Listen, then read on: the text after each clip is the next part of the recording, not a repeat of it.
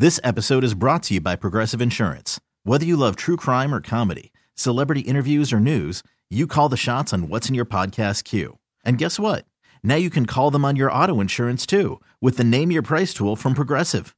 It works just the way it sounds. You tell Progressive how much you want to pay for car insurance, and they'll show you coverage options that fit your budget.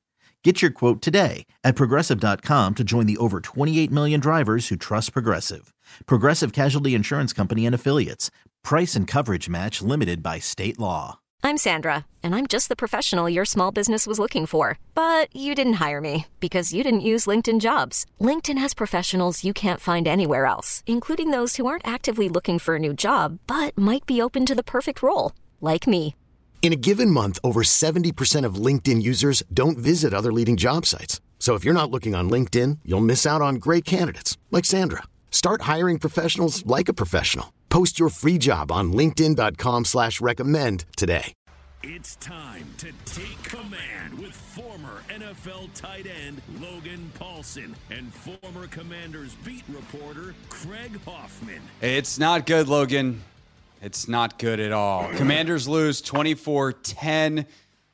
Playoff hopes as we talk in the balance, completely reliant, of course, on Kirk Cousins. The more things change, somehow they stay the same. The Commanders' playoff hopes going into Week 17 rely on Kirk Cousins to get a win. That didn't exactly always go great when he was here in Washington. We'll see what happens when the Vikings take on the Packers later. If you're listening to this on audio tomorrow as we record this Sunday. So you're listening on Monday. We do not know currently as we record this. We decided we were going to go ahead and record anyway, despite not knowing the Commanders' full fate, because, Logan, there is plenty to talk about from this game itself. The long-term ramifications we will get into. But if we just focus on this game, the Commanders are now 0-3-1 in their last 4 games. The decision to go back to Carson Wentz, one that I think both of us probably would have also made, clearly does not look in this moment like the right one. It backfired in a major way.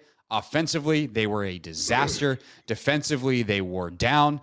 We still are waiting, and we'll probably get a little bit of an update while we're recording here as Ron Rivera speaks to the media on John Allen. So that is also something to watch. Like, all in all, it couldn't have been a much worse day for the Commanders as they lose to Cleveland.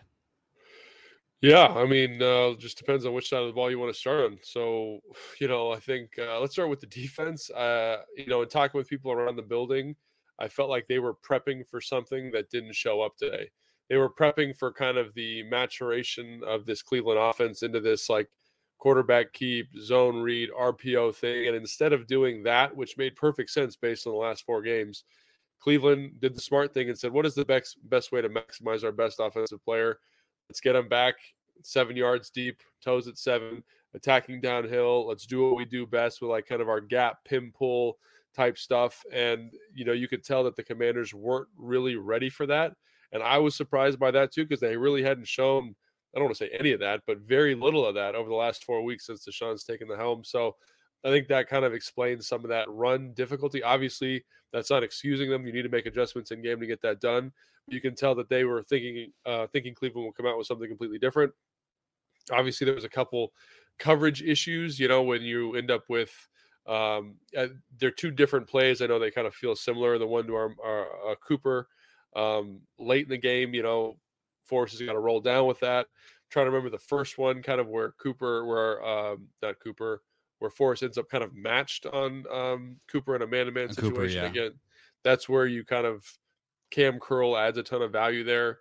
So I just felt like they came out and Cleveland got them, like on defense. Cleveland kind of said, we're going to do this stuff. You're not ready for it. And it's hard to say that with 100% certainty, because how does this game look if the offense is a little bit better? Cleveland probably loses a possession. The score might be a little bit different. Jack might not be that possession they would have lost.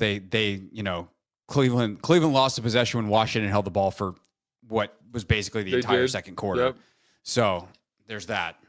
But I mean, like the rest of the drives, I think are. Let me look it up. I don't want to misquote myself here, but they're all bad. 3 and outs or something like that.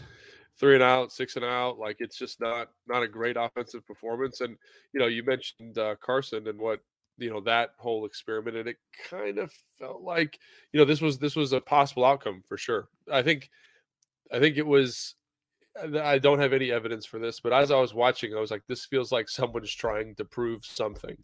And it's hard to say who's trying to prove what, but that's kind of what it felt like. Kind of this. Well, what do you mean by that? Like, Carson's trying to prove something, Scott's trying to prove something, Ron's trying to prove something. It kind of like I don't want to speak on it because I don't know for sure, and I'd like to talk to some people about this first. But it kind of felt like they needed a definitive answer about yes or no on Carson, and they were just going to let that ride. I remember it reminded me of a game when Jay was here, where they were kind of trying to prove that Robert couldn't be the starter anymore, and they let him play, and he had a whole bunch of turnovers, and the offense didn't look good, and then they were like, see, like, he can't do it. We're at a point where he can't do it now. Let's go back to whatever we want to do.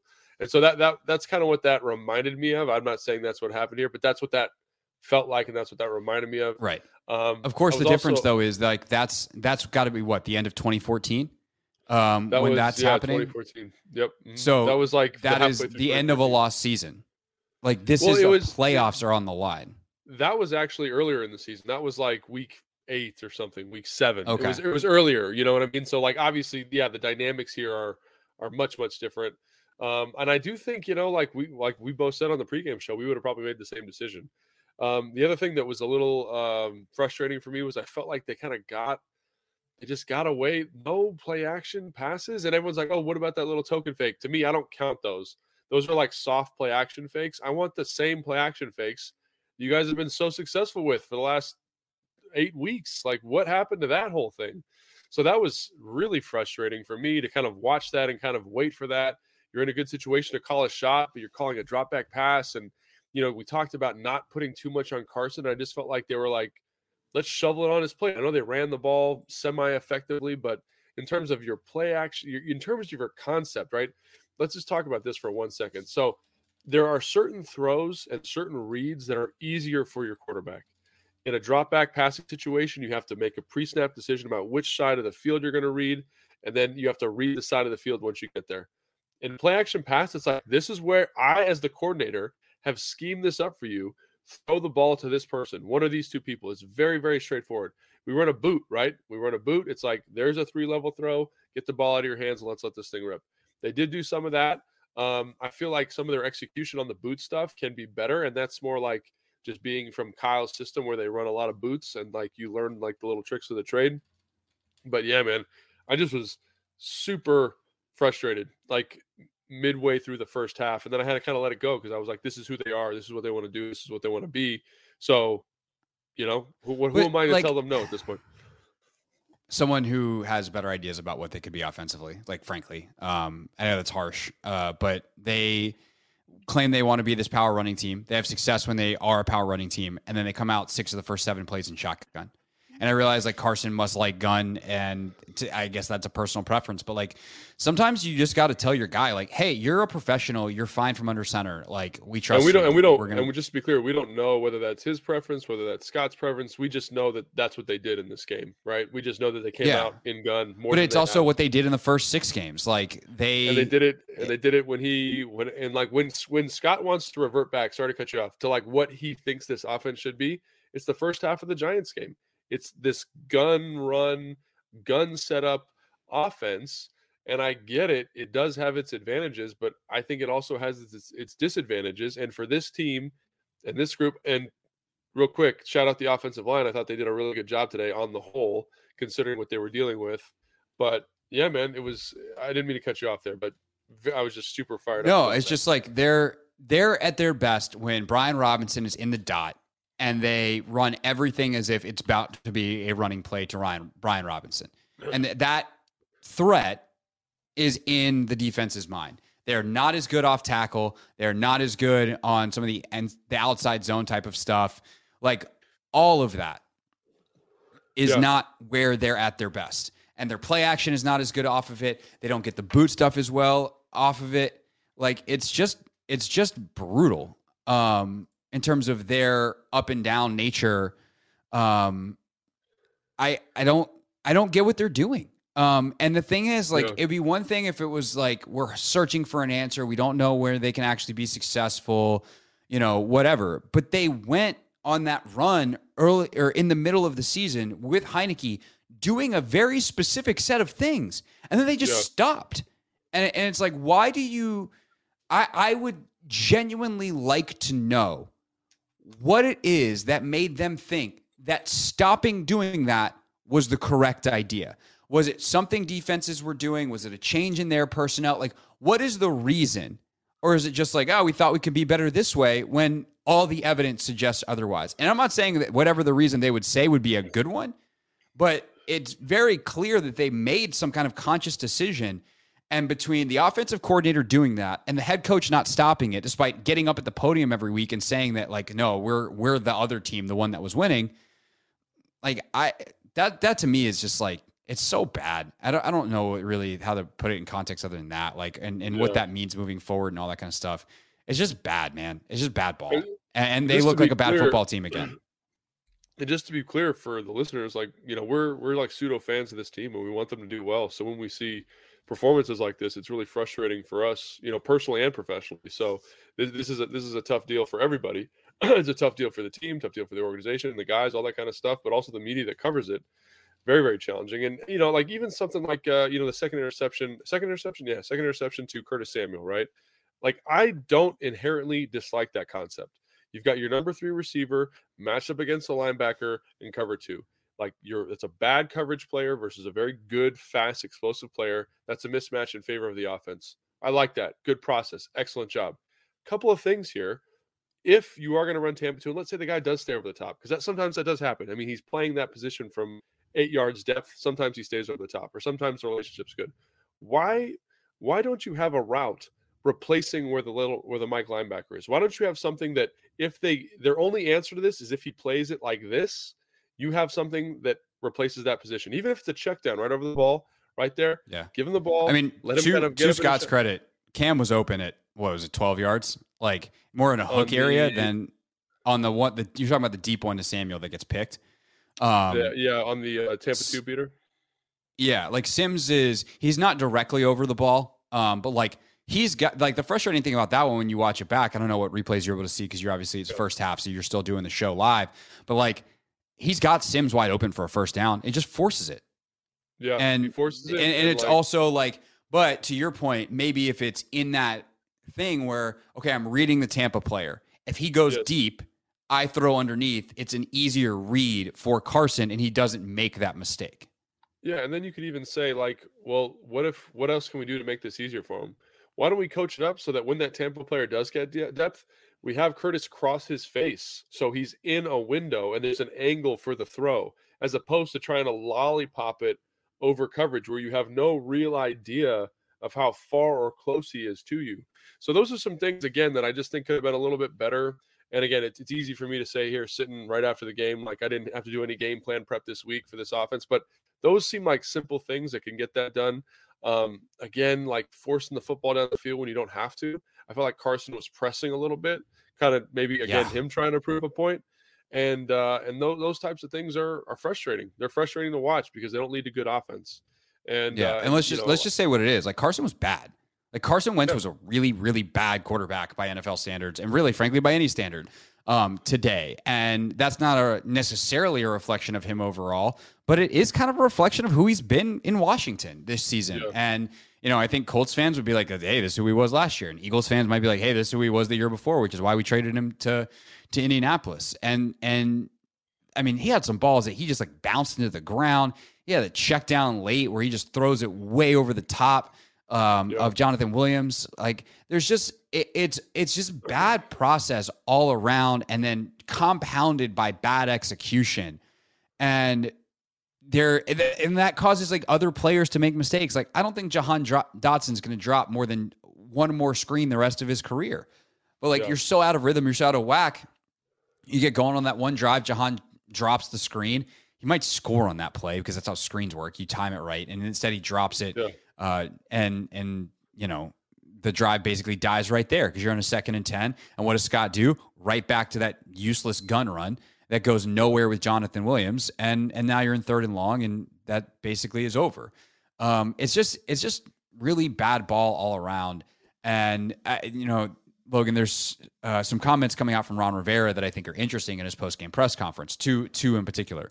One, he says that he did consider going back to Heineke, but once Cleveland went up 14, he's like, we're going to have to throw it and at that point, you just stick with Carson. And I'm kind of like, if you think Heineke's the better quarterback down 7, why do you think he's not as good down 14? Like, Carson has had a terrible day throwing it.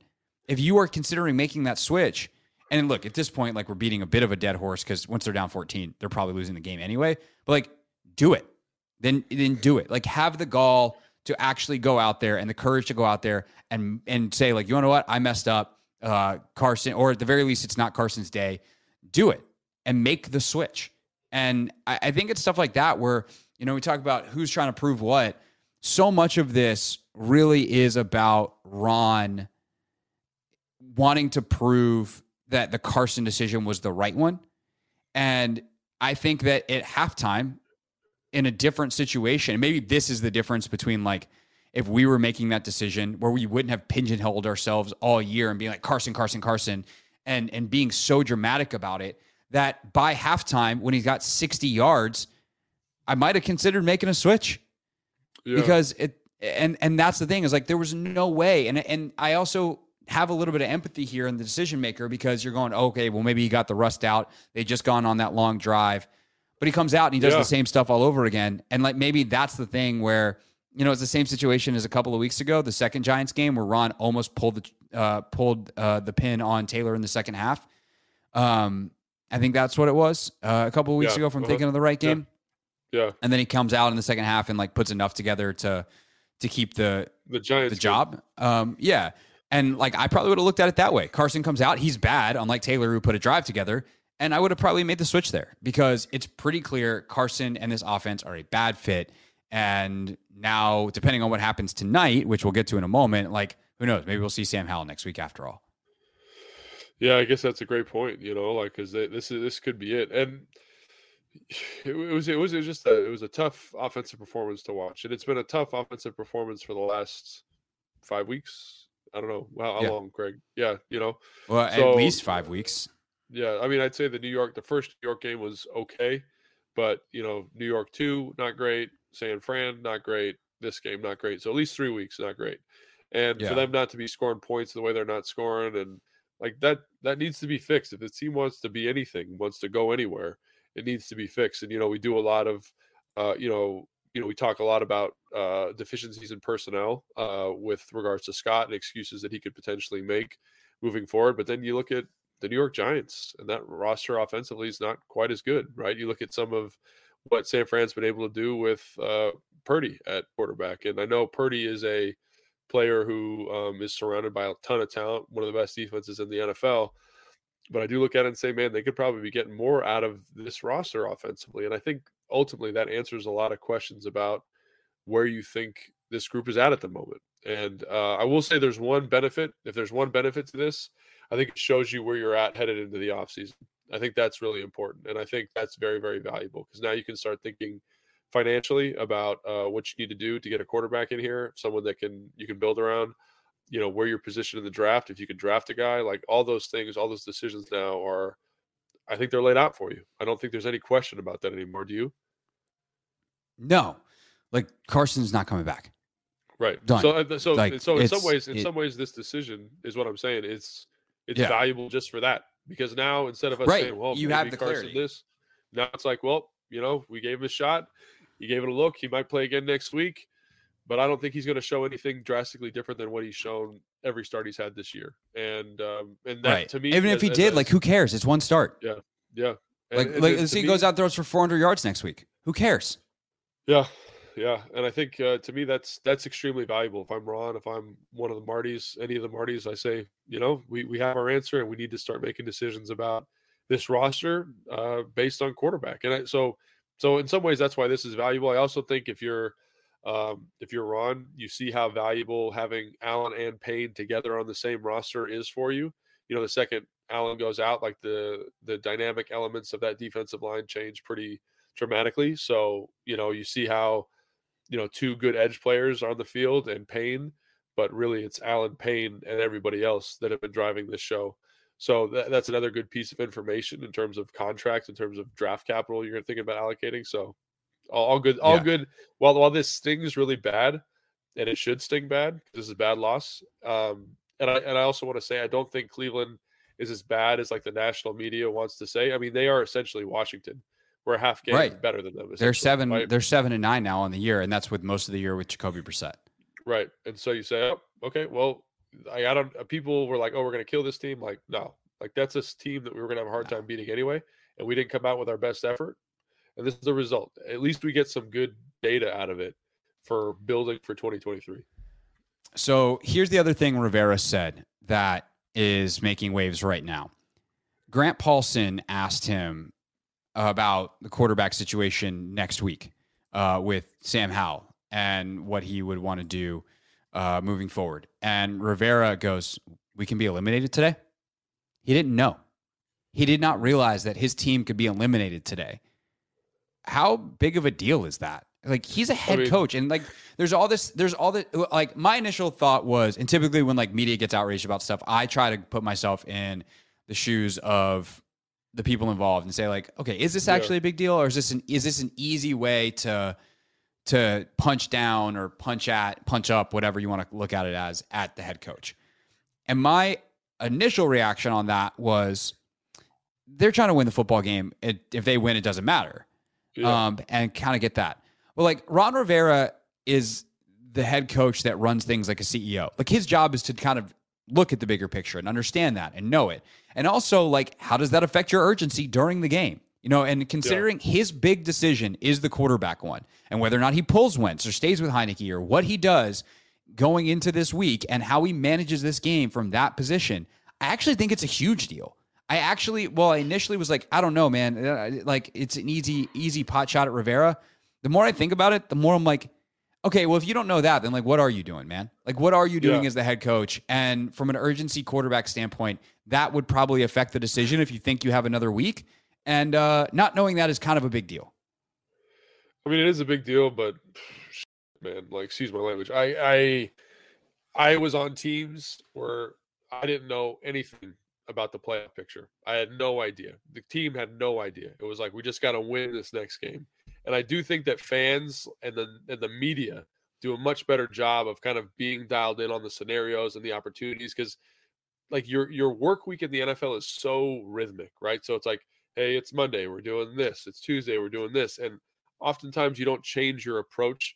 And for me, like, as a player, and I'm sure Ron has some similarities as a coach and even a good coach, like, I don't care about that. I care about beating the Cincinnati, the Cleveland Browns. Like, that is the only focus. So for him not to know, I don't really care, because there's a million different scenarios. You know what I mean? Like, and obviously we know, because we cover the team. We talked about it this morning. Like, if these three teams lose, and we lose, then, or whatever I don't even know the scenario. We talked about it like 4 hours ago. So I just look at that and I say, I don't really care about that. I know he probably shouldn't have asked, like, oh, we can get eliminated today. You know what I mean? Like, that should have been his immediate follow-up. But it doesn't surprise me in the least that he doesn't know. And I don't care that he doesn't know. As a player, I don't care. As a former player, I don't care. Yeah. I know a lot of people do, and I'm not trivializing your kind of outrage or anybody's outrage about this, but there are other things. I don't know whether it's outrage. It's just like, hey man, if you're going to be the CEO type and exist up here above the details, you're not going to be Kyle Shanahan or Sean McVay, where your value is like, you're also the OC. Like, eventually at some point you got to be more than like a babysitter. And like, even if you're the babysitter, knowing the situation you're babysitting is kind of an important thing.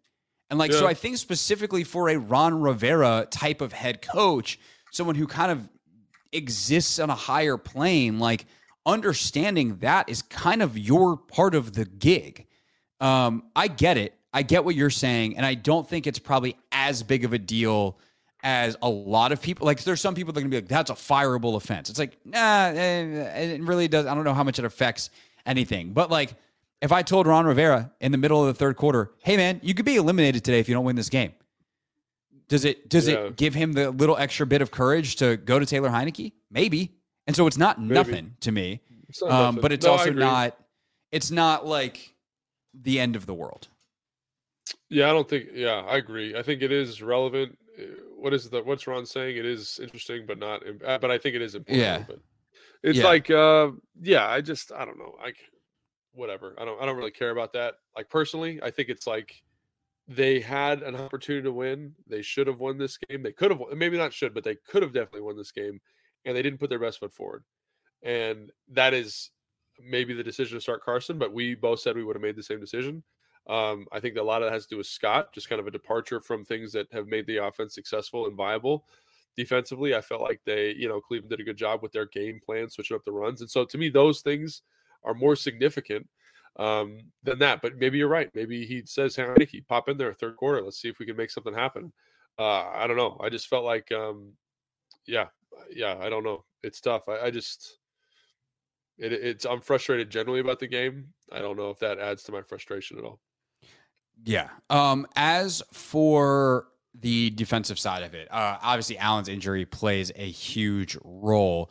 To you, is that like the absolute turning point in the game on that side of the ball, where all of a sudden Cleveland was able to figure it out because Allen is not in there, because that interior pressure and run defense is not the same, or did the game just kind of evolve, and also defense gets tired because the offense is not sustaining drives and really giving them any hope or signs of life? Yeah, I think it's probably a mix of everything. I think there wasn't they had some big runs when John was in there, and I think a little bit of it is like we said, the ski. So just moving the running back around like that does affect the timing of the run, and it affects how quickly you can get off blocks. And this is something that they haven't. I was just thinking about it. They haven't seen that a lot this year. This style of run. So like if I'm in a 3 technique, so I'm on the outside shoulder of the guard, which is where John normally plays. Usually you're kind of playing that shoulder and it's taking you to the run. Here they're blocking down with the tackle, right? And they play a 6 technique, so the tight end blocks down on the 6 and they pull people around. And it's just something that they haven't seen a ton this year. And they've seen it on the inside, right, like on a power, but they haven't seen it attacking the perimeter the way the Cleveland Browns did today. And I think that was a big element, right? They were not only were they building a wall at your 3 technique at John Allen, but they are also getting blockers to the perimeter in a way that you've struggled with. You've struggled defending runs to the perimeter, and you've given the tackle an easy down block on the 3 technique. So making it really challenging for him to make plays. So I think that to me was the bigger factor, is that they identified an issue defensively. They said, how do we best attack it? Let's use this, something we're really good at. Let's modify how we get the back there. We're really good at that too. And I think that to me is the bigger difference in the run game. While they were effective, obviously I'll know better later in the week when I watch the film. But I think that was a part of it. I think the other big thing is, if you look at it, it was the big plays again, right?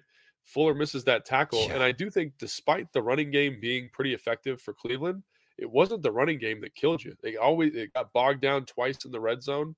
And then it was the passing game that kind of came to life down there, and they became chunk plays, right? So I think that was the thing. Even though the run game was working well, when they had to kind of batten down the hatches, they were able to.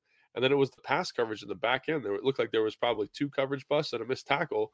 That's 3 plays right there that led to points, led to 21 points. So I think those issues were bigger. And again, we talked about that on a pregame show. That's what you get when Cam Curl's not in the lineup. That's what you get when you move some pieces around, when Benjamin St-Juste isn't playing. And I think Johnson had an excellent game, but I do think there's just a communication element that is there with those starters that isn't necessarily there when you bring the backups in. So I think that's what leads to some of these mistakes and people just getting dropped in coverage. Like the Donovan Peoples-Jones one, that's a drop coverage. The Amari Cooper, that's a drop coverage. And then you miss the tackle by Kendall Fuller in a man situation. 21 points, just right there. 3.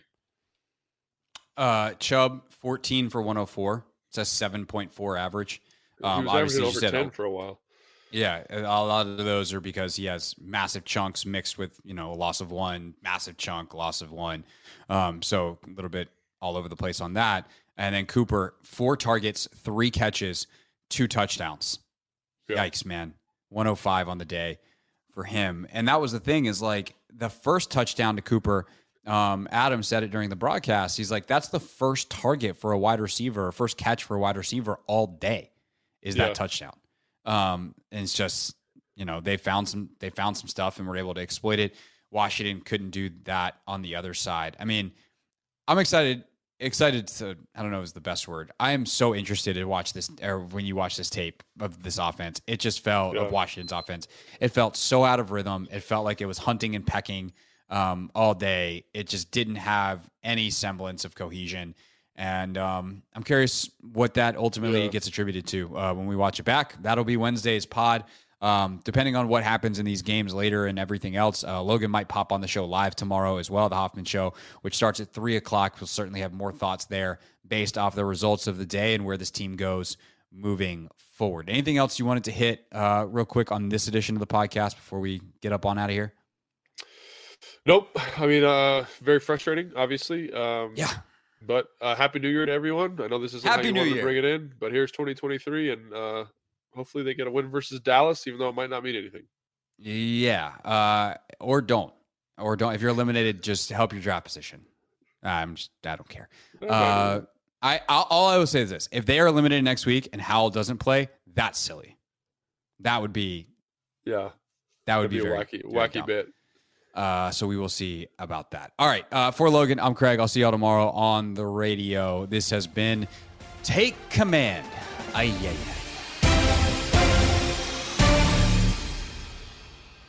This episode is brought to you by Progressive Insurance. Whether you love true crime or comedy, celebrity interviews or news, you call the shots on what's in your podcast queue. And guess what? Now you can call them on your auto insurance too with the Name Your Price tool from Progressive. It works just the way it sounds. You tell Progressive how much you want to pay for car insurance, and they'll show you coverage options that fit your budget. Get your quote today at Progressive.com to join the over 28 million drivers who trust Progressive. Progressive Casualty Insurance Company and Affiliates. Price and coverage match limited by state law. Odyssey is giving you a chance to win a trip to London to see Taylor Swift at the Eras Tour. It's Tay in the UK. Hey, it's Taylor. Just download the free Odyssey app, log in and listen to a participating station for a minimum of 60 minutes to get your daily entry. And you could win a chance to fly off to London with 3 friends and see Taylor. I can't wait to see you at the Eras Tour in London. For more, go to odyssey.com/Taylor. Tay in the UK. It's on the Odyssey app. Thanks to Republic Records. This is a national contest.